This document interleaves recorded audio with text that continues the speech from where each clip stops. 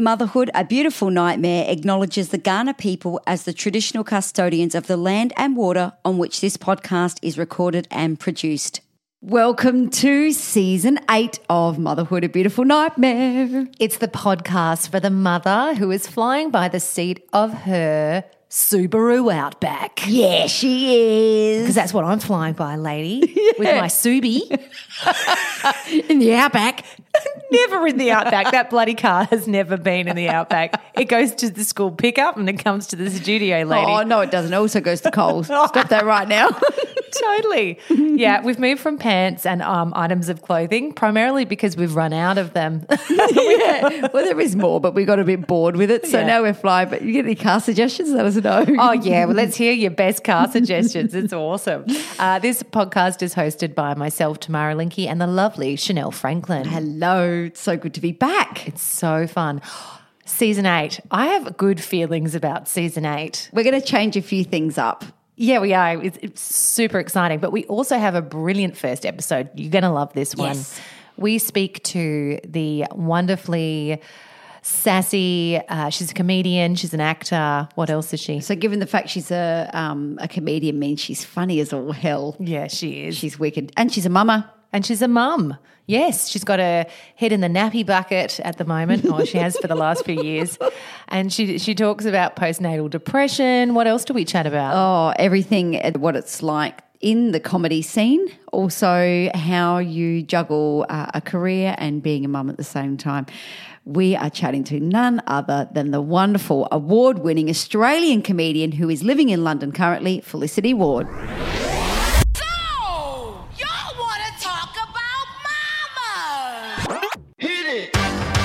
That's what I'm talking about. Wait! Okay, now, from the beginning. Motherhood, a beautiful nightmare. Go, Mama! This is going to be quite fun. What are you talking about?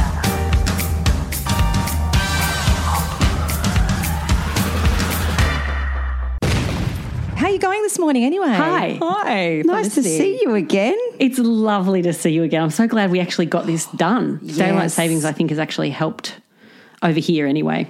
You were at Elton John last night, weren't you? Mate, if I'm not settling into boomer life, I don't know who is. I've moved to the suburbs. I went to see Elton John. I got free tickets, to be fair. I have not paid to see Elton John, and yet I've seen him twice. So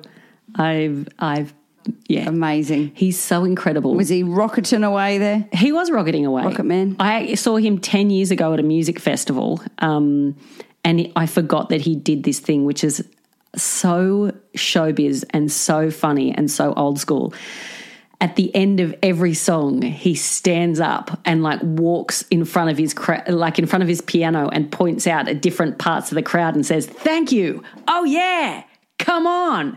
And everyone stands up and gives him a standing ovation at the end of every song because he's standing up. It is so funny. Every song. What? Why? That's crazy. Oh, he's trained them to do that. He's trained them. Yeah, Well, he's Elton John. that's how he gets his energy, king. I suppose. And then, if he's had a really good song, he'll slam the top of the piano. He's like, yeah, come on. Whoa. Do you think maybe he's just got a bulge disc and he needs to stretch and that's his kind of way of, It crossed my mind several times. Elton John looks like your lesbian nan who was dressed up to go and see Elton John. It's amazing.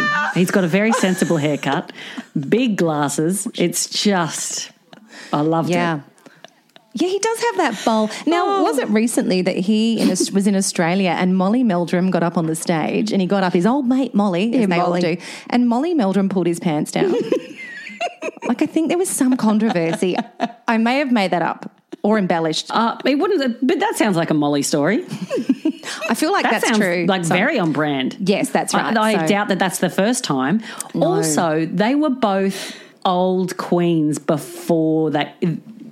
They had to come out in the middle of their career, Yeah. And Molly was, even though he was fabulous, I think there was a long time before he actually came out. There was lots of innuendo made on Hey, It's Saturday about it, but it wasn't, he didn't overtly say, I am gay, you know what I mean? Yes, exactly. So there might be an old sort of camaraderie and solidarity, and that we had to be closeted for a long time together, and we've been in the music industry for so long. Probably. That pulling your pants down is absolutely fine. That's right. It's the residual kind of repression coming out. Exactly. And here I am. I'm going from zero to hero. Here's my bum. Yep. And you're going to cop it. Yeah, right. Because I'm not illegal anymore. Who I love is not illegal anymore. Oh my God, lady. So good. We wanted to just sort of reminisce with you a little bit as to when we first met you, which was very exciting for us. It was great. At a gig last year. Was it last year? Yeah, last year in Sydney. In Sydney. I thought, Felicity, you look like you're not interested in what we're saying, but I realised you were frozen. And it was on resting bitch face like this, like as if like... is this what we're going to talk about? Really? You? Okay. All right. No. You're wasting my time, but fine. It's not about us. Because we wanted to say... I'm going to freeze like this now. Okay, that's better. I'm just going to smile the whole interview in case it freezes again. No. Yeah. No, we wanted to commend you because what we noticed is we kind of usually get a little bit anxious before a gig and we don't usually eat because we just can't stomach anything. And there you were hoeing in to this burger. You're like, mate, I'm having this burger. And you're eating and you're like, going through your notes and whatever. And we were like, wow. And so we kind of learned a good lesson from you, didn't we? Yes, we did. Yeah, to eat. And at the very least to order something and eat it later, because when we decided it was time to eat, they'd closed off all the food and nothing was free no more. It wasn't free. And we had to eat in that French restaurant. It was freaking expensive. And you didn't get a discount? No. Bastards. We were absolute bastards. Should have done what Felicity did. Order the burger and eat it later. Yeah. Yeah, always order the burger. I mean, order the burger if you're not going to eat the burger. Just have it there, mentally knowing that's what we that learned. if you need to eat. So before I had my son, I was like, I can't eat within 2 hours of going on stage, and my body is that, it's an instrument. And now I'm like licking my fingers and they're like, welcome to the stage. I'm like, hang on, there we go. Just because you're just old-hatted it, wouldn't you say? Like you're just so comfortable in it that you're probably not. Would you say you don't get anxious anxious once anymore? you've passed a child out of your own body, some things change, like priorities. I'm like, if I'm hungry, I've got to eat. If I burp on stage, that's disgusting, but also not my problem. I don't have to smell it. Yeah, like you get a burp It's left now. me, I'm really it's now sorry. yours. It's a combination between antidepressants and childbirth that have created within me an inability. What's the swearing policy on this podcast? Swear away. The inability to give a fuck what the audience think anymore. I mean, obviously I still care about them and I don't like having bad gigs and I want to give them the best gig that I can. And I'm aware of when I'm being self-conscious. But before being medicated and having a baby, I used to go in these spirals of anxiety if I had a bad gig. And also I was gigging too much. I was exhausted. I had burnout. I was overworking myself.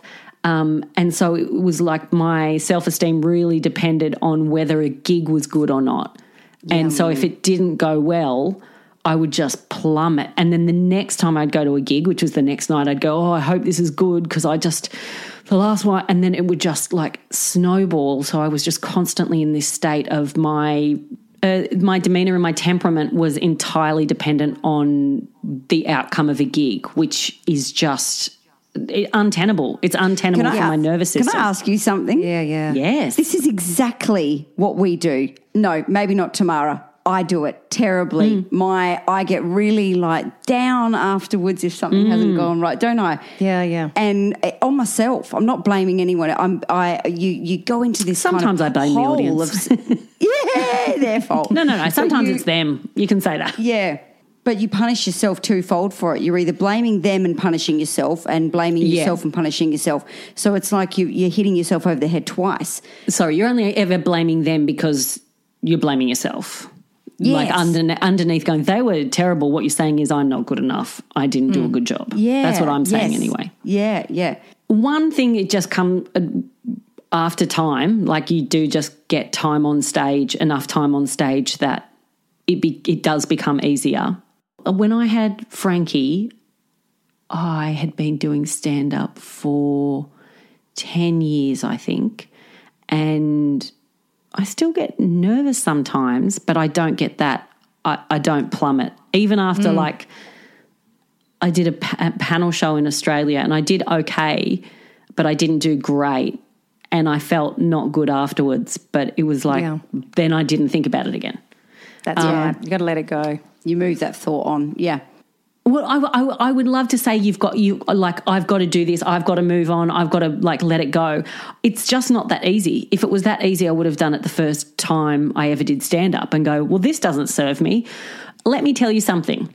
If you get anxiety before you go on stage or when you're on stage, something that did happen to me when my anxiety was sky high, I had like a spiritual experience that was so practically useful that I was supposed to be hosting the Festival Club in Melbourne during Comedy Festival, which is on now. And it was a Friday night. It was a sold-out room. It's like 400 or 500 people. And it's the late show, so people are like drunk, excited, rowdy, and I could just feel this anxiety rising. I could feel it was a slow panic attack starting. And I was backstage, I'm like, oh no, like I'm hosting, what am I going to do? And I went up to a friend of mine who also has anxiety and I'm like, I'm going to be okay, aren't I? And she was like, yeah, you're going to be fine. And it still kept getting worse and worse. Oh, and then this thought came, I'm getting anxiety fucking listening to you. But it's okay, continue. Yeah, because it's the nightmare. And then this thought came to me that was just, I am not my body. So it was happening to my body. It wasn't actually happening to my mind. It was happening to my body. And so I said to my anxiety, I'm going to go on stage. I'm going to take my body on stage. If you want to come with me, you are more than welcome to join me, but I'm not staying here. I'm going on stage. So if you want to have a panic attack, come with me on stage, but that's where I'm going. And it went. Disassociate. And I did that I've used it like 10 times. And my anxiety went, oh, I'm welcome here. Oh, okay, I don't want to be here then. It's the fighting my anxiety where I'm going, oh, no, it's coming. Oh, no, I'll pretend it's not going on. That's what generates more energy around it. They do say that, don't they? Like if you disassociate and you label it and you name that anxiety, whatever it might be, then it does help. Call it out. Yeah, call it out. You put it there. You're here. And inviting it in.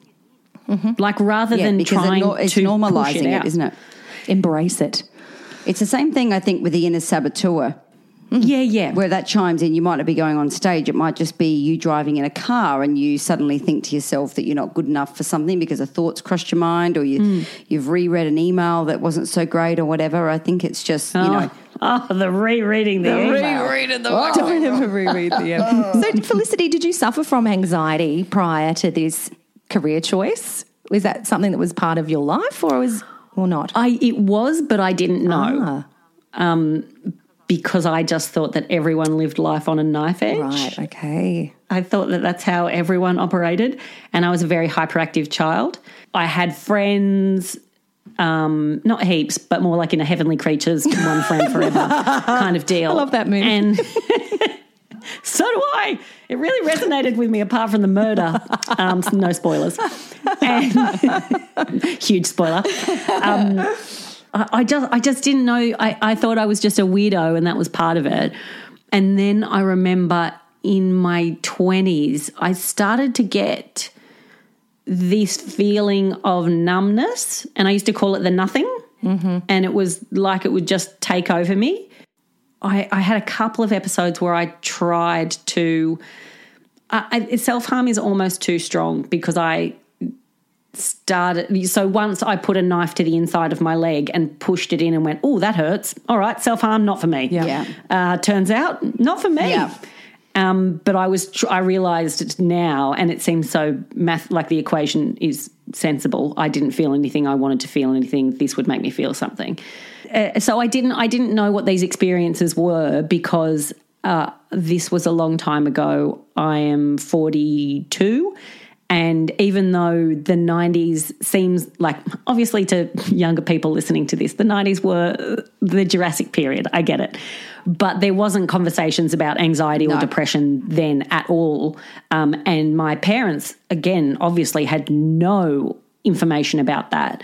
So they didn't know to look for any symptoms, and I didn't articulate any symptoms. Kids were just kids, and you had to figure out how to handle that, you know? That's right. So when I was in my late 20s, I stopped drinking, and then I started stand up like 18 months later, and then my career took off very quickly, and then I got into a relationship, and all of it combined, and then I started having panic attacks on stage while I was doing stand-up.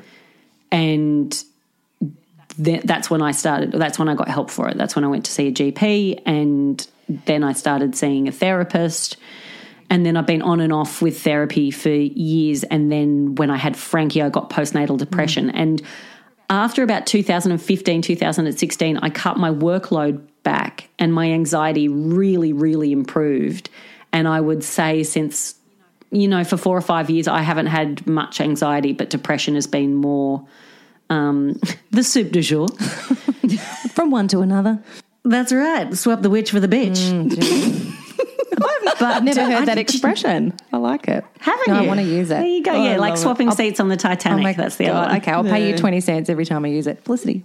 Yeah. Thank you. Do you know what, though? I think I heard it from someone else. It's motherhood, though, especially if you're, in any occupation, but in the entertainment industry, sometimes when you feel like you're teetering on the edge anyway, you're only as good as your last gig sometimes in your mind, maybe not your fans' minds, but it can be trying to uphold that image of yourself all the time. Then you're a mum. It's like the reconciling of two characters in the one vessel. It's really difficult to do. Oh. And that's another thing that I struggled. It's freaking hard, and it's an ongoing thing. It's never really just mastered. Yeah, that's right. To retain who you are. Correct. As Felicity Ward, the this and the that and all of this, and then the mother. Yeah. Yeah, and the expectation that you don't even know that you have of yourself. Yeah. Until when you have a kid, you're like, oh, I thought I was going to be this mum, and I'm not. Like, I had postnatal, and I was terrified because all I'd ever wanted was a baby. I wanted to have a career and then have a kid, and we tried for years and couldn't. I had Frankie in November 2019, 4 months before the pandemic, and I didn't cope with the sleep deprivation. I don't know how to ask for help. I didn't want anyone's help. My mother-in-law wanted to help a lot, and I'm like, no. And she's an angel. My mother-in-law is a walking angel. Marry Greek, mate. Marry Greek. All the way. Plus the food. That's the main thing I would be excited about. Don't get me started. I know, it's right? really good. But were you in the UK when you had Frankie? Yes. So how was that, not being with your friends and family? That would have been tricky, was it? Or was it not? It was. So my mum came over for the birth, and then my sister came over about 6 weeks later, but I was kind of gone by then. I just couldn't adjust. I hated waking up. So what I would do is sometimes I'd wait until 1 o'clock in the morning to go to sleep, because then I thought there'd only be one wake up before 5 or 6 a.m. But then what that was doing is I was having 4 or 5 hours sleep a day. And if I went to sleep in the day when he slept, sometimes he would be asleep for 10 minutes. Sometimes he would be asleep for 3 hours. So I just became so insane with sleep deprivation. And I couldn't get a handle on it. I couldn't get a handle on how to feed myself, how to wash myself, how we had trouble with our latch. Just completely overwhelmed from the get-go. And I couldn't believe that was me. Yeah. I thought I would just have it. Yeah. And I had loads of milk in the beginning, but we didn't get the latch right. Frankie had colic. Oh, that's... And now I don't know if he was just hungry and he had reflux. It was just... It's so much, isn't it? You're saying so many things that no one tells you. No, they don't. And because everyone's experience is different as well, because as an example... But I mean nurses. Oh, I know. And well, it depends on the nurse. Some nurse will come in and tell you, and another one will come in and override what she said, because, again, it's personal opinion. But Ollie, my second boy, who's 4.5, nearly 5, he had colic. He had reflux. Him and I were covered in sick for the first 8 months. Yep. I still have PTSD from his non-sleeping. He had bronchiolitis at 6 or 8 weeks. It was just, I still, and Dan, my other half, still, when I think about the sleep that we didn't have and the sheer insanity I felt like I found myself in, I don't know how I drove a car. How I shouldn't have been driving. I don't. No, we shouldn't drive. Should not. We shouldn't dangerous. drive. No, I've got to stand up about that. Have you? We shouldn't be allowed to drive. should not. So I hear you, because I went through hell with him. And it started from the day he was born, because he was born not breathing. So it was from that, and it just kept going on, all these things. And I was just like, oh my gosh. And then you get over one thing, and then they've got a Something cold else. or an ear infection, and you are just Or eczema. fucking eczema. Or weird skin things, right? Little styes that pop up that you in my case, go, I'll leave that. That'll take care of itself, and then turns into this gigantic thing that even the doctor goes, no. well, Why what's did you- that? Then Why you did you worry. do that? I don't know. I was trying to be cool, But calm, I and do- collected. I don't know what your partners are like, but my partner and I have very different approaches. I'm a she'll be right, and he's a we should get that to the doctor. Yeah. And so that Hey, is a constant that's conversation. a good thing. I reckon you need the two. I reckon otherwise, if you're both highly anxious and it'll just it'll go to the extreme. I reckon either way. So I think you got a good balance, because I'm the same with my husband. Yeah, he's more. Well, it depends. So, like, unlike that little boil that was on the eye, that I learned my lesson. He's still got the eye, so that's the main thing. But yeah, my husband, like my son had a infected foot the other day from some weird bit of dirt, God knows how. It's, sticking out, Classic. looked pussy. I'm like, should take him to the doctor, probably just needs antibiotics. My husband goes, nah, just get some cream for it from the chemist. I was like, I don't know if cream. I'd do the cream. I'd soak it in first. I'd soak it in a bucket of warm water with salt. I was just thinking that would be my first step. Okay, Yes, well, you're going yeah. doing the steps. See, I head straight for the jugular. I'm like, just take that, get it, take care of that. No, I Penicillin. mean, not with the UK healthcare system. Takes too long to get a That's a booking. good point. Yeah. Lady. But it's crazy, and I just think we don't sometimes realise after we've come out of that hole what we were in that time, because as you said, no one prepares you for that. And even if they do, you don't believe it until you're in it, because you've got this stage of denial That's that true. I'll be okay because my friend was okay, or I'm my different. sister or my mum, surely. And then you're in the thick of it. Your hormones are out of play. And you also think that because there's so much on breast is best, breastfeeding, which is great if you can. But if you can't, you are made to feel like you are an absolute failure.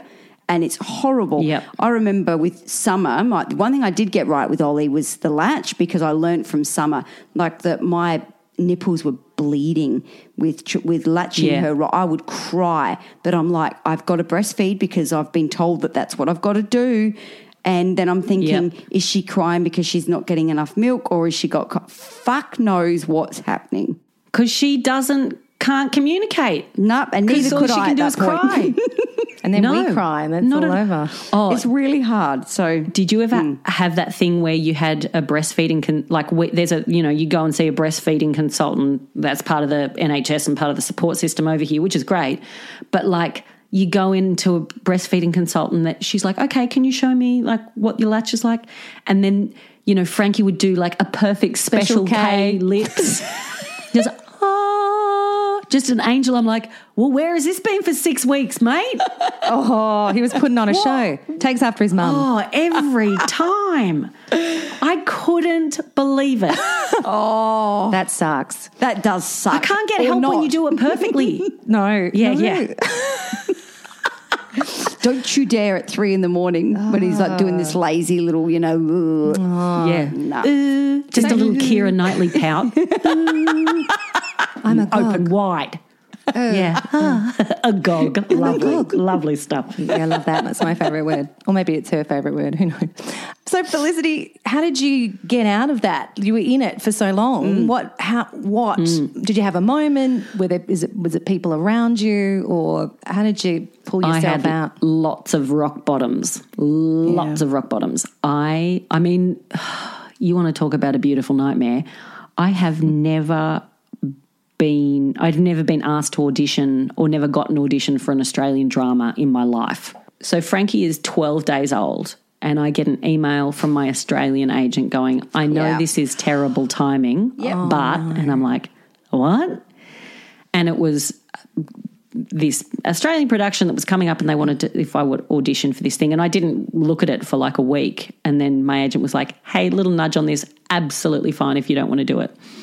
And I got my mother-in-law came over and like babysat Frankie in the back room, and my husband read the other part, and we like set up a camera and, you know, sticky taped it to the clothes horse. And I put makeup on and thought I looked beautiful. And I look back, I look like a saggy ghost. I just with a special cape out.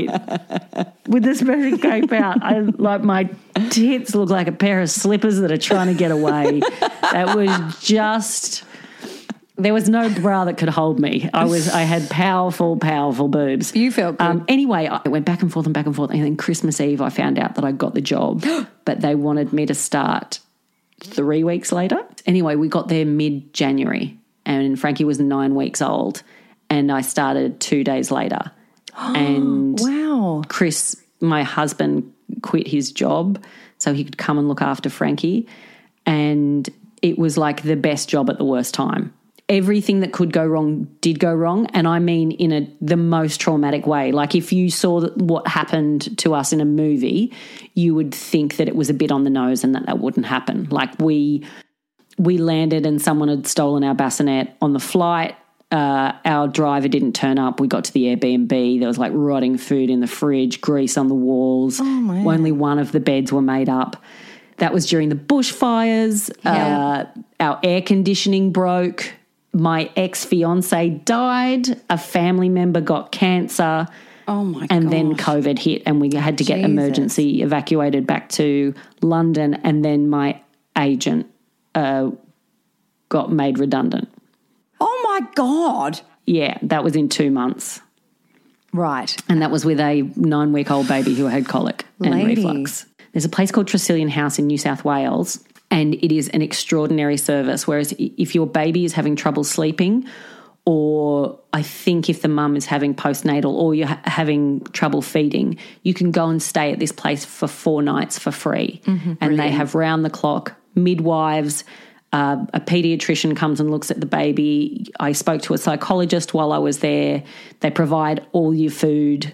It's feeling very safe. I think the food you pay for. Yeah, and I mean, if you didn't have postnatal depression, it might have been a better place to stay, but being surrounded by babies that can't sleep was initially the worst thing that I could possibly do. But I just needed to go somewhere, and I think if I wasn't working, I would have checked myself in at a hospital because I just wasn't coping. Yeah, I just I don't know if you guys are the same, but something I've always known how to do is work. I always know how to work. Yeah. And I always go, well, I'll just keep working.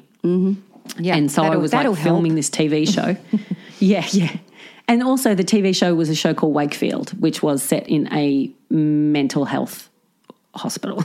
Oh, how and ironic. I was playing a mental health nurse, and the first episode was about a woman who had postnatal depression. So it was just like... Wow, method. Wow. Jesus. Yeah. Lady. But weirdly, when I was on set, it was like, I don't have a baby, I don't need to worry about... I could just block it out. I could pretend it wasn't happening. And my poor husband had no support, no family around, in a foreign country, just looking after the baby around the clock. It was intense. I started seeing another psychologist while I was in Australia, and then I started antidepressants, and my God, I wish I had started them a long time ago. But I've had depression on and off since I was 25.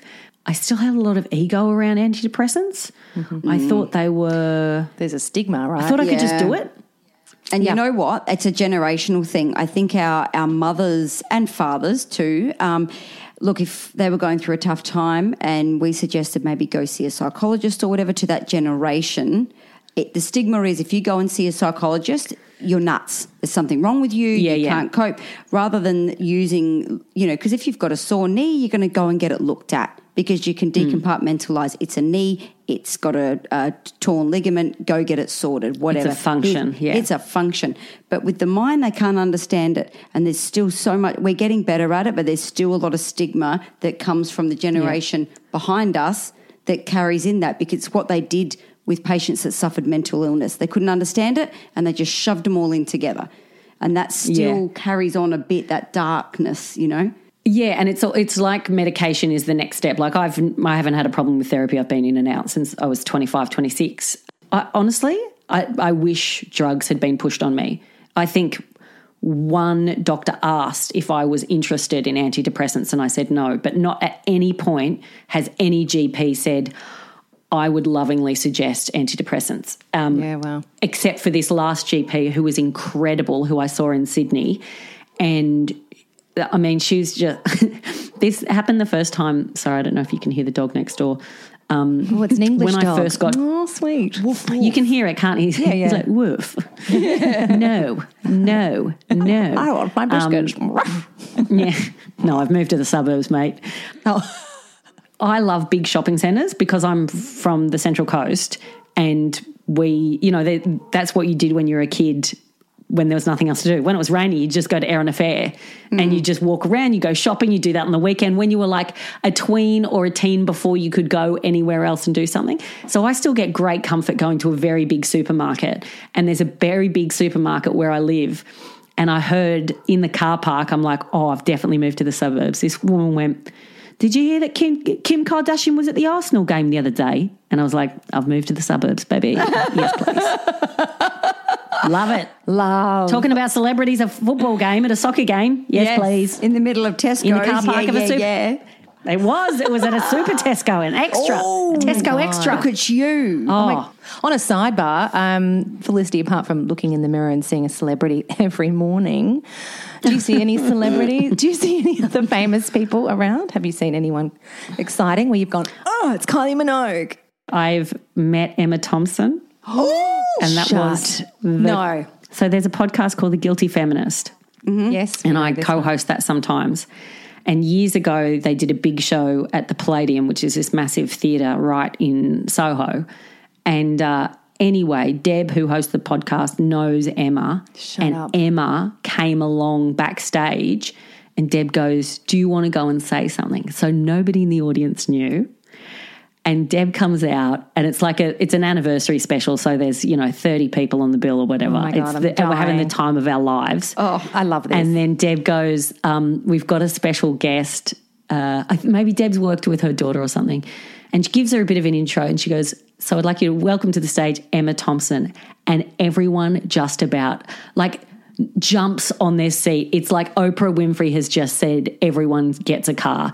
Everyone loses their mind. Brilliant. And then Emma comes out and she's like, I wanted to do stand-up when I was a kid, like when I was a young woman, and there were no spaces like this for me. And so I got into sketch and I got into acting because no one had created this and you have no idea how special this space is. And it was like, everyone's like, yeah, Emma Thompson. And then there was like an after party and she was there, and then we sat on the floor of this fancy private members club, and me and Emma Thompson, she was like, you're so amazing. I'm like, oh my God, shooting the breeze. Just chatting with Emma Thompson, just talking about chat with feminism and comedy. Now, I find sometimes, okay, not that I've met heaps of famous people, but there are some famous people that you see, you think, man, I could sit down and just chat with them. It wouldn't be a big deal. You feel like they're kind of down to earth. But there's some you can clock and you think, I wouldn't be able to chat to them. I'd just freeze. It would be weird. I'd say a weird thing. Is she someone who's a bit more down to earth? You could probably just, she's a next door neighbour. Yeah. That's the best. She's got Celeste Barber energy. You know what I mean? Yeah, yeah. Celeste is also a coastie, so props to her. As soon as I met Celeste, I knew her. You know what I mean? I'm going to say Emma Thompson. There's a reel going on Instagram at the moment, and she's literally being interviewed, but she's almost yelling where she's saying, I know we should dedicate our entire lives to being absolutely fascinated by what we look like. Let's spend every dollar we have. And she's pulling her hair out, more or less making us aware of how fixated we are on our thoughts, on our money, on our energy, how much we put into what we physically look like. It's the capitalism of patriarchy. Yeah. Sorry to be a boring person, but it is. It's it's how we capitalize on our fears of. And I don't mean men, I mean patriarchy, the system that upholds male success rather than female success, because we need to worry about what we look like, and that's very important. That's our currency that we need to maintain. Yeah, that's why we need more dicks like us on Instagram doing weird ass shit. Yeah. There's another dick right in front of us, Felicity. G'day, mate. G'day, mate. Looking like trash, don't care, who cares? I don't know. All right, mate. No need to go so hard. Okay, Felicity, with so what I look like. I mean, it's 10 o'clock in the morning here, all right? I woke up, I put on a double denim, and I got behind a microphone. And we could only see half. Sorry I didn't wear makeup to a podcast. Well, maybe next time you should just check yourself, Felicity. Okay? Just saying. Podcasts are the new Why don't you check yourself before you wreck yourself? I can't think of it quick enough, damn it. She's got all the ones. She does. Like the Titanic with the sitting and the squatting and the bitch, whatever that is. From bitch to witch. That is fantastic. That is good. Don't swap the. That's what they say if you give up drinking but you start smoking weed. Don't swap the witch for the bitch. Exactly. Yeah. Like paying Peter to give back to Paul. What's that one? Robbing Peter to pay Exactly. Paul. What she said. There it is. I'm going to use that one next time. I've never used that in a sentence, but thank you. Start using it. I should. No, it's a good one. I just forget it. Yeah. Tell you what, between baby brain and antidepressants, my memory, I had a funeral for my memory. It was like... It gets worse. I gave it a Hawaiian sea ceremony. I stuck it on a surfboard. I surrounded it with burning flowers and went, "You've been good. Thanks for the memories." That does not get better. If And someone said the jumble it would, of words, doesn't. No. isn't it? That's our favourite thing. Because we remember when you did your gig that we hosted and we were stood kind of side stage in this tiny little... in a like 30 centimetre by 30 centimetre square. We were nose to nose, just laughing and listening to you. And you said about how you couldn't remember the words and the terms of things. And you're going, that place where, that people go to die, that place, a death garden. That was awesome. Death Garden, yeah. They have gone. Not for me. They're not for me They're anymore. overrated, aren't they? They are overrated when you could just point. Like a cave woman. That one. Yeah. That one? And Thingo's not given enough credit for what a good word that is for Thingo everything. does a lot of help. Thingo. A lot of heavy lifting in this house. Can you pass me the Thingo? Yeah. No, not I actually don't say Thingo as much as I used to. Bring it back. You're being all Anglified, Oh, aren't you? Anglified. I know. Well, I've been here for 10 years and then I was on a podcast last week and do you know what I said? I'm so sorry. What?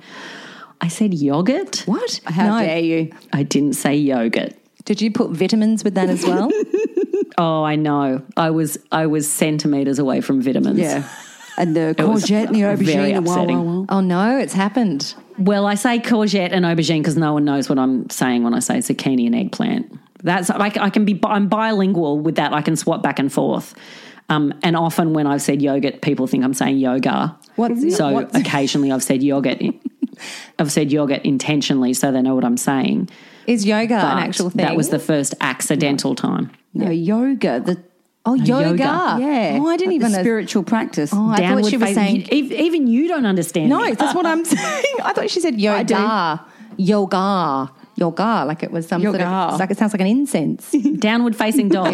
Yoga. Yoga. Yeah, yoga. Sorry. Yeah, okay. Yoga. How do you say I yoga? fucking don't know anymore. Yoga. No, yoga. Now it's been said to me. Yeah, no, it's weirding me out. Can we stop saying it? I'm getting really hot. Please. This conversation's making me really I hot. know. That's premenopause. Yeah, well, I went to my GP and I had to ask her, look, things are going haywire. What's happening? Please tell me it's perimenopause.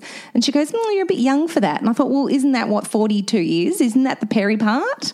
And well, she seemed to think no. So I'm thinking I need an answer for what's happening. You want to hang your shit on something. Yeah, why my periods are shit, why I'm tired all the time, all the things. Tell me, give me a reason. Am I iron deficient? Just tell me. Give me a blood test. Something. Yeah. And something. And I don't know yet. What was the outcome? I don't know yet. Oh, still I have to waiting. wait for my period, my third day of my next period to have the test, to have the blood test. Jesus. Don't you hate that? You're like, can't you just do it I'm now, like boring. please? I'm here. Let's just come on, take it. I won't be available on the third day of my period. I know. I'm like, and so I'm okay. Yes. I'm busy. anxiety around that time. I won't be able to function and do anything for like another 20 days. And then you find out it's a fasting blood test, and then you're really fucked because you've eaten something. Oh, I've never had one of those, and that's not. I have no interest in a fast. I don't for surgeries or anything like that. Do you know what? I watched this Netflix documentary. I like Netflix, and it was called Unwell, and it was talking about the billion-dollar wellness industry. But one of the episodes was on fasting and how these people go to these kind of retreats. Intermittent fasting? Nope. They fast for 30 days with nothing but water. And they say it cleanses their body of all these different things. It has reduced the size of tumours. It has done all these things. It's given them a reset. But I don't know how I'd cope. I think my body would eat itself. Well, I tried that intermittent fasting. Yeah. It wasn't for me. I tried it for a week. I'm not sure if you're meant to wait longer, but I started eating more things in the window of time. You know, like you're meant to eat within a 5-hour window, but then I just ate more because I was scared. Here is the thing. I have been a size 6 until I had Frankie. And so I have the mentality of a much thinner person. So from the age 26 to 39, I've been a size 6. I've always been underweight. I've never been able to put weight on. I would eat and eat and eat, and I had IBS and I had anxiety, so everything would just go through me.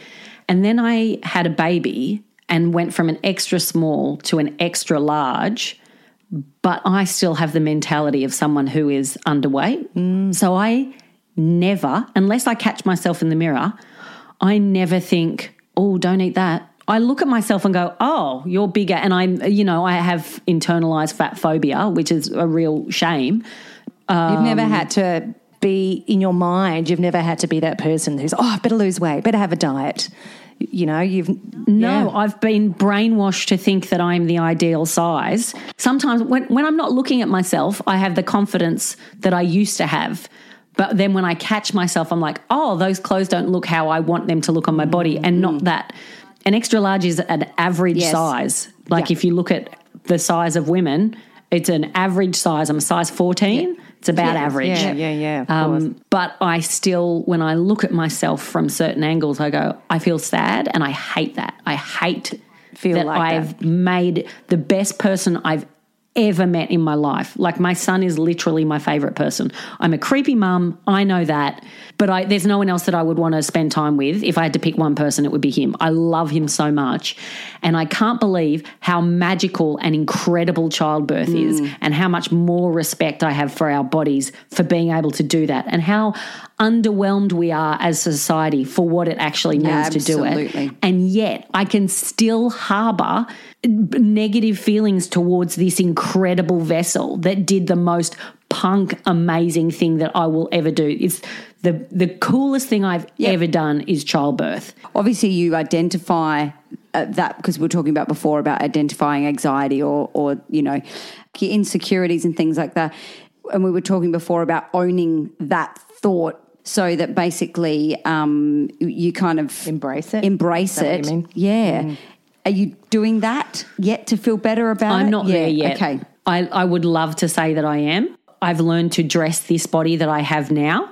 When I first started to buy new clothes, because I had to buy an entire new wardrobe because nothing that I had fit me. And so I'd buy something and I only knew how to dress a size 6 body, and I had a size 14 body, and I'd buy something and go, well, this looks terrible, because I didn't know how to have a tummy. I've always had massive hips and big tits, so they just got bigger. I've got bigger thighs, which I like. I still don't have a bum, which sucks. I've still got a flat old ironing board at the back. It's such a shame. I've got a flat bum too, but you know the problem with that, because I see it in my mum and my grandmother, because we've got the same butt. No butt, but then it spreads like a pancake. So it doesn't get bigger out this way. It just tends to go. Yeah, I have hips. Like lava. I have big hips, but a flat bum. I really like my body, and I find myself saying, if my stomach was smaller, and that's like, but that's the thing that made the baby. Yeah. That's 100%. The thing that made him. You're not how can you feel I know you're like not that? alone in that. I think a lot of, like a very high percentage of women feel like that because, I mean, I would say the same thing. Rationally, I know. Tamara, reward, your body, this is a good thing. Look what it's done. And I'll say that to myself in the mirror and be like, don't, hate on yourself with, this little wobble bit or that bit. Yeah. That built kids, and I know that rationally. But then something overrides it and goes, well, you still look a bit shit in that, don't you? Or that bit's coming out. My thing's my boobs. So I used to have great boobs, very perky. And since breastfeeding, they went to shit. So They've gone, had a funeral, Mosquito they're bites. gone, they are not coming back. So I've had a number of times where I've actually looked in the mirror and spoke to myself and thought, you're part of me, this Jiminy Cricket's on my shoulder saying you're a nutter, you're talking to your boobs in the mirror. But another part of me is saying I need to get this out. I'm looking at them and feeling sad because they just don't look the way they used to. But I'm trying to say, look at the job they did. It is part of who you are now. And I wouldn't change it. Yeah. But I'm learning to love them. But it is something. And I think we've all got something. But it's just part of, I think, reconciling that old version of ourselves with the new version of ourselves and how we coexist, still being that same person. I think Instagram filters don't help. Yeah, look, I specifically me, this is not for anyone else. I don't look at other people's Instagram. I don't get concerned watching other beautiful people on Instagram. That never influences me. I never go, oh, look at their body, I don't have a body like that, or I need to do that. And I've never presented myself on Instagram like that. I have, I've always done stories when I've just woken up, when I'm going to bed, when I've had terrible days, when I'm wearing makeup. I do some in nice lights. I do a lot in terrible light. That is, I don't know how I have mostly avoided that.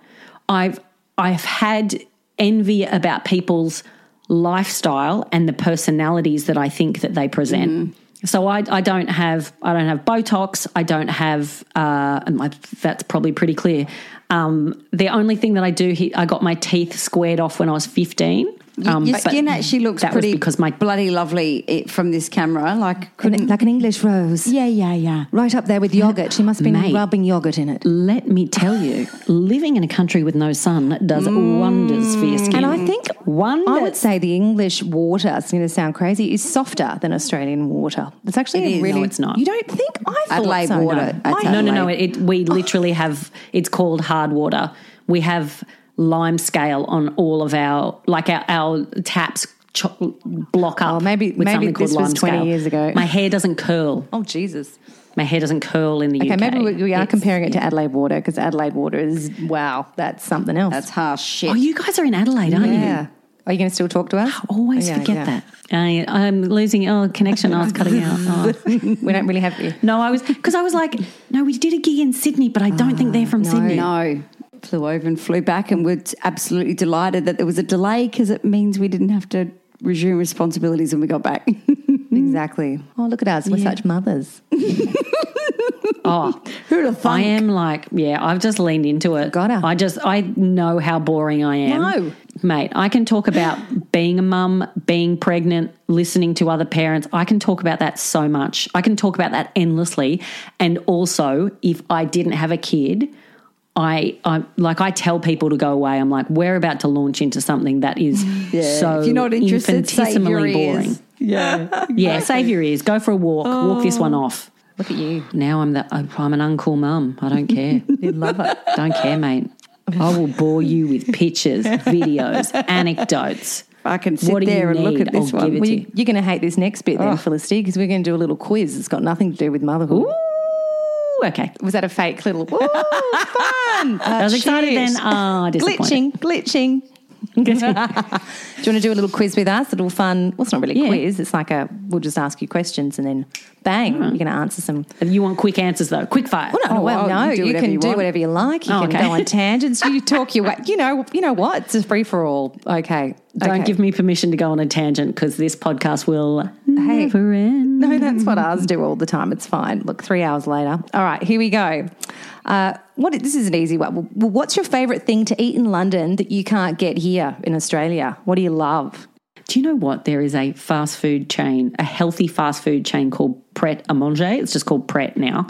Yep. And it's all over the UK and it's just great. You can get lots of the stuff you can get in nearly any cafe in Australia, but it's like McDonald's for healthy food. Ooh, so you go in there, yummy. you can get a birch muesli. There is a super salad, and I hate salads, but it's a salmon fillet, and it's got chunks of mango, edamame beans. It's got like a little sauce. It's got some lettuce. It's got some rice. And I'm not a healthy person. I love a burger. But if I can get something that I like eating that's good for me, that works. Wins out. So that is, yeah. And also there's no Caribbean restaurants in Australia. No. There's no jerk chicken or we just haven't. Jerk chicken. Oh, mate, I love Caribbean food. It's delicious. No, we don't have Give it. me You're a right. plantain. No, it's just we've never had, there's never been any kind of immigration from the Caribbean in any great numbers. Correct. To have the like with the restaurants, UK. Yeah, sure. Yeah, that the culture just hasn't translated and we're so far away from it. Yeah. Yes. Oh, good. That do was agree with interesting that. answer. So yeah, they're my two. Yeah, good. Healthy times. All right. Next one. Healthy times, all right. Next, we're on. I was hoping she would say something like dirty, some sort of dirty London burger. She's like healthy edamame. No, because you can get dirty burgers in Australia as well. Totally. Nice dirty I burgers eat burgers twice a week, I reckon. Do you? I love burgers. I fucking love burgers. I love them. Fucking dirtiest, love 'em. filthiest. Oh, I get so excited talking about burgers. Oh my God, motherhood and burgers, the two topics. Yeah, hit me. I do love fucking burgers. That sounded really wrong. Did it? I like fucking No, it didn't. burgers. Oh, fucking them. Yeah. That's wrong. Another Also thing. not That's bad. a whole. Just tried it with a strap on. Just mind the chili. Yeah. Oh no, that is no good. The worst time you've bombed on stage. Do you remember that, where you've had a time where you've gone, fucking There hell? are so many. Oh my God. Is there anything you There think? are so many. And the reason we've asked this question is so many people think it's so easy to get up, and no, they realise it's not easy, but to get up and do comedy and people laughing and they seeing you in a really great space in your career now, it's hard to imagine it not going right. So it's almost I like... have eaten shit so many times. Everyone has. Every comedian has eaten shit. Yeah. I think people would actually believe that I've eaten shit. I'm sure they've seen me eat shit on television or something, No. I remember doing a gig in Scotland and I was in the middle of my anxiety phase and I remember not feeling prepared, not really knowing what I was going to say and feeling anxious before, and then going out on stage and it just getting quieter and quieter. And I remember dissociating from my body and me sort of standing away from my body going, oh, sorry about this, mate. Good luck. And just watching it just go just so bad. Actually, I had two in Scotland and I love Scottish crowds, but it was just meant one of those gigs, the promoter said, I've never seen you have a bad gig, Felicity. I can't even imagine you bombing. And then I joked and I was like, oh, I'll probably have a bad gig tonight. And it was like a small crowd. It was and I just ate it. And then the guy who was headlining, he basically did children's songs. So they loved it. There was call and response. I'm like, where are the jokes? If I had a guitar and did call and response, this isn't comedy. This is a good time. But it's not comedy anyway. Oh, no. We will. And the thing is, you have to keep going, right? You're on stage and you're talking and it's happening, but you can't. You've got to finish. Do your time. Right? There's another time in Scotland. I just remember. Oh, no, sorry. We're dredging it up. She's going to enjoy this later. No, there's just so many. I had, I've had shocking gigs. When I first started, Heath Franklin, who does Chopper, I used to be his tour manager or his production manager. And then when I started doing stand-up, I opened for him. So we would do these, I would be playing to 600 bikers. And when I first started, I was really into 1950s retro clothes and little kitten heels. And so I'd walk out and they'd just who the fuck is this? We're at Penrith RSL. And I had this guy stand up 12 minutes into my set and go, no. And I went, what? And he goes, we don't want you. We want Chopper. Go backstage and get Chopper. And I was like, mate, I've got 2 minutes left. I'm going to do a song, then I'm going to go. And he's like, no, we don't want this. And so then we just got louder and louder. What is it about comedy, right? What is it that gives... I'll tell you what it is. You know what I'm going to say? You're not a Entitlement. person. Yeah. Yeah, just then, because you know what it does is? that. What? Because there's no. This is my grand theme. My grand theory. Because there is no other art form where you are only supposed to have one reaction. If you go and see a painting, a movie, a dance piece, you can have a range of emotional reactions and they're all correct because it's about interpreting. Comedy, you just want to laugh. That's all you want to do. Yeah. If you feel, all that other stuff is residual and incidental. Yeah. You want to be made to laugh. And if that isn't happening, people feel very angry. Very angry because they pay to laugh. And it's awful because it's one of the hardest art forms based on that. And what some people find funny is different to what others find funny. But the great thing about this is any bomb that's happened in the past, you've had so many incredible gigs where people have thrown flowers at your doll. So it's like it's nice to have had... Not literally. It's coming then. Just you wait. You know, my point is that you have to. This pendulum has swung the other way many more times than it has swung that way. So it's a lovely feeling, but it's character building. Let's say that. I have more confidence now. Again, with like motherhood and antidepressants, I am so much more confident with stand up. Like I don't feel unstoppable, but I don't get scared the way that I used to because I don't. I think that I don't necessarily think that I'm going to be the funniest person they've ever seen. That's not how I think. I'm not like, but I know I'm going to have fun. Yes. And if I'm having fun, that is most of the show. That's what we did. That's all that they need. We did a country show, didn't we? And it was the quietest audience we've ever had. It was weird because I almost got a little bit of energy burst from it because it became like this challenge. And I thought, how crazy can we take it? Because it's so far down, the only way is up, surely. And we actually had a ball, didn't we? We did. And it turned out we got very drunk after too. Yeah, it turned out that they didn't hate it. They were just super quiet. Right. Yeah. Well, that's what they said. But they weren't like a crazy audience that was getting into it and, almost one of those scared audience, scared to laugh. And we've had some of our later ones where the room's been, our most recent one where the room was packed, it was great. And the women were really well oiled. They'd had a few drinks. They were in a good mood. And that was great because the energy they were throwing and the energy we were receiving and throwing back felt really good. But it's when that energy exchanges one way can be You really difficult. got to keep, and can you're right. be. You got to throw that. Yes, so difficult. You got to separate yourself. Yeah, fucking hard. It is. 100%. It's so hard. Oh, tell you what, you got a hard job, Felicity. All right, the best thing about being a mum. When he runs and jumps on me in any capacity, whether it's whether we're playing, whether he just wants to hug me, it's just the absolute best. What else is the best? Oh, there's so many good things. Yeah, he's so funny.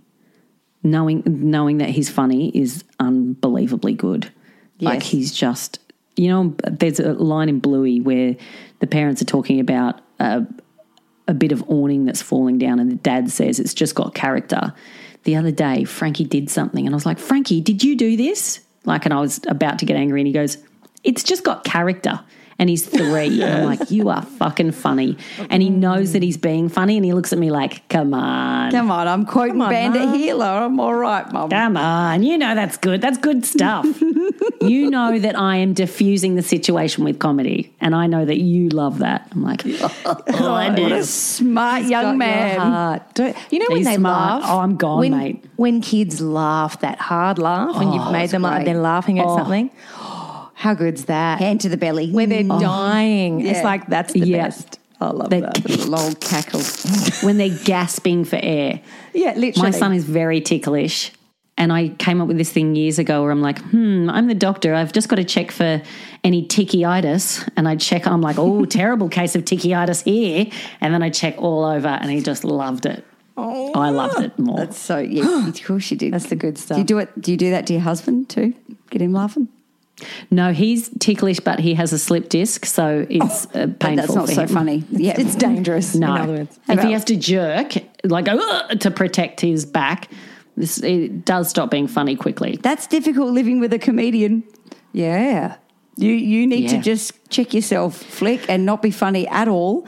Don't try out the material. Because I'm so talented. How do you deal with yourself? I don't even know. I just That's why I'm tired. I'm so impressed all of the time. just so exhausting. I exhaust myself. Exhaust myself. Oh, can you imagine? Like, you get a break from me. Lucky you. But me, no. With me 24/7. you know what I mean? I know I'm talking like Samantha from Sex and the City. That's weird. This is a really difficult last question, by the way, and I don't know if you're going to be able to answer it, but I would really appreciate it if you gave it a red hot go. Who would you rather? Oh, yeah. Right? King Charles or Camilla? Camilla. Don't even have to think about that. Yep. Camilla all day long. You have to sleep with them. That's what we're saying. Long Yeah. sex for hours. Tantric. Yeah, Camilla, Tantric. easy. Not even a second thought about that. The amount that I hate the monarchy, like from a Republican point of view, Camilla is only royalty by marriage. Yes. So that's my starting place. Okay. Secondly, no King Charles. Thirdly, I reckon on a good day, Camilla, she could have a little something. She might be funny. She get creative. Well, I think Charles, he liked her, obviously. There's something a bit, she may look a little inane, but, I think there's something underneath. It's just a little bit kink factor. She looks like, when you go to buy a paint for a wall that isn't white, but there's like 900 different shades of pebble and yes, the grey ones. stone. Designer Those ones. ones. That's what Camilla is. She's like eggshell. She's definitely eggshell. She is eggshell. Oh, you've nailed that one. In more ways than one. She's what you put on the snow peas to keep the moths away. Eggshell. Did you ever do that? We had a lot of snow peas growing up. I didn't know that. I didn't know you could put eggshells. You put eggshells on top of the snow peas. On top and, of? it keeps them like a little hat. like on top of the vines, like on top of the stakes. Yeah, right. If you wrap the vine of the snow pea around, we used to put eggshells because I don't know if moths think there's a it's moth Camilla already and they stay there. away. It's Camilla. They're like, we're Republicans. Wow, I also mean Republicans.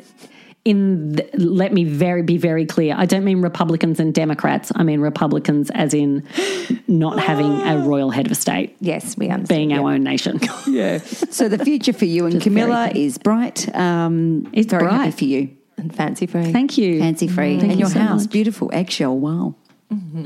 Eggshell wine. Wow. Eggshell white. Who has that? Nobody. Camilla and Felicity. That's who. Oh, Jesus. Actually, Ivory. We've moved into this house 6 weeks ago, so we've still got like little paint samples everywhere. Yeah. I've spent a lot of time on the Dulux app. Oh, yeah. The Dulux Visualizer app. This is duck egg blue. Just so you know. You might be able to We've see. got some duck egg blue bowls, mate.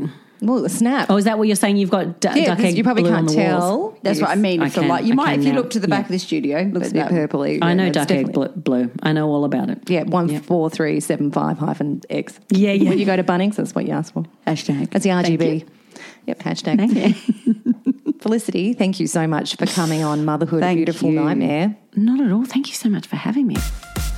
Motherhood, a Beautiful Nightmare is produced by Soundbowl Productions and hosted by Chanel Franklin and Tamara Linky. We would love to hear from you, so please email us on motherhoodabeautifulnightmare@gmail.com. Or just for kicks, check out our website at motherhoodabeautifulnightmare.com. Also, if you enjoyed this episode of Motherhood, a Beautiful Nightmare and can find 2 minutes in between managing those little nutters, we'd be so grateful if you could rate, review and subscribe wherever you listen to this podcast. Hey, word on the street is it helps people find us.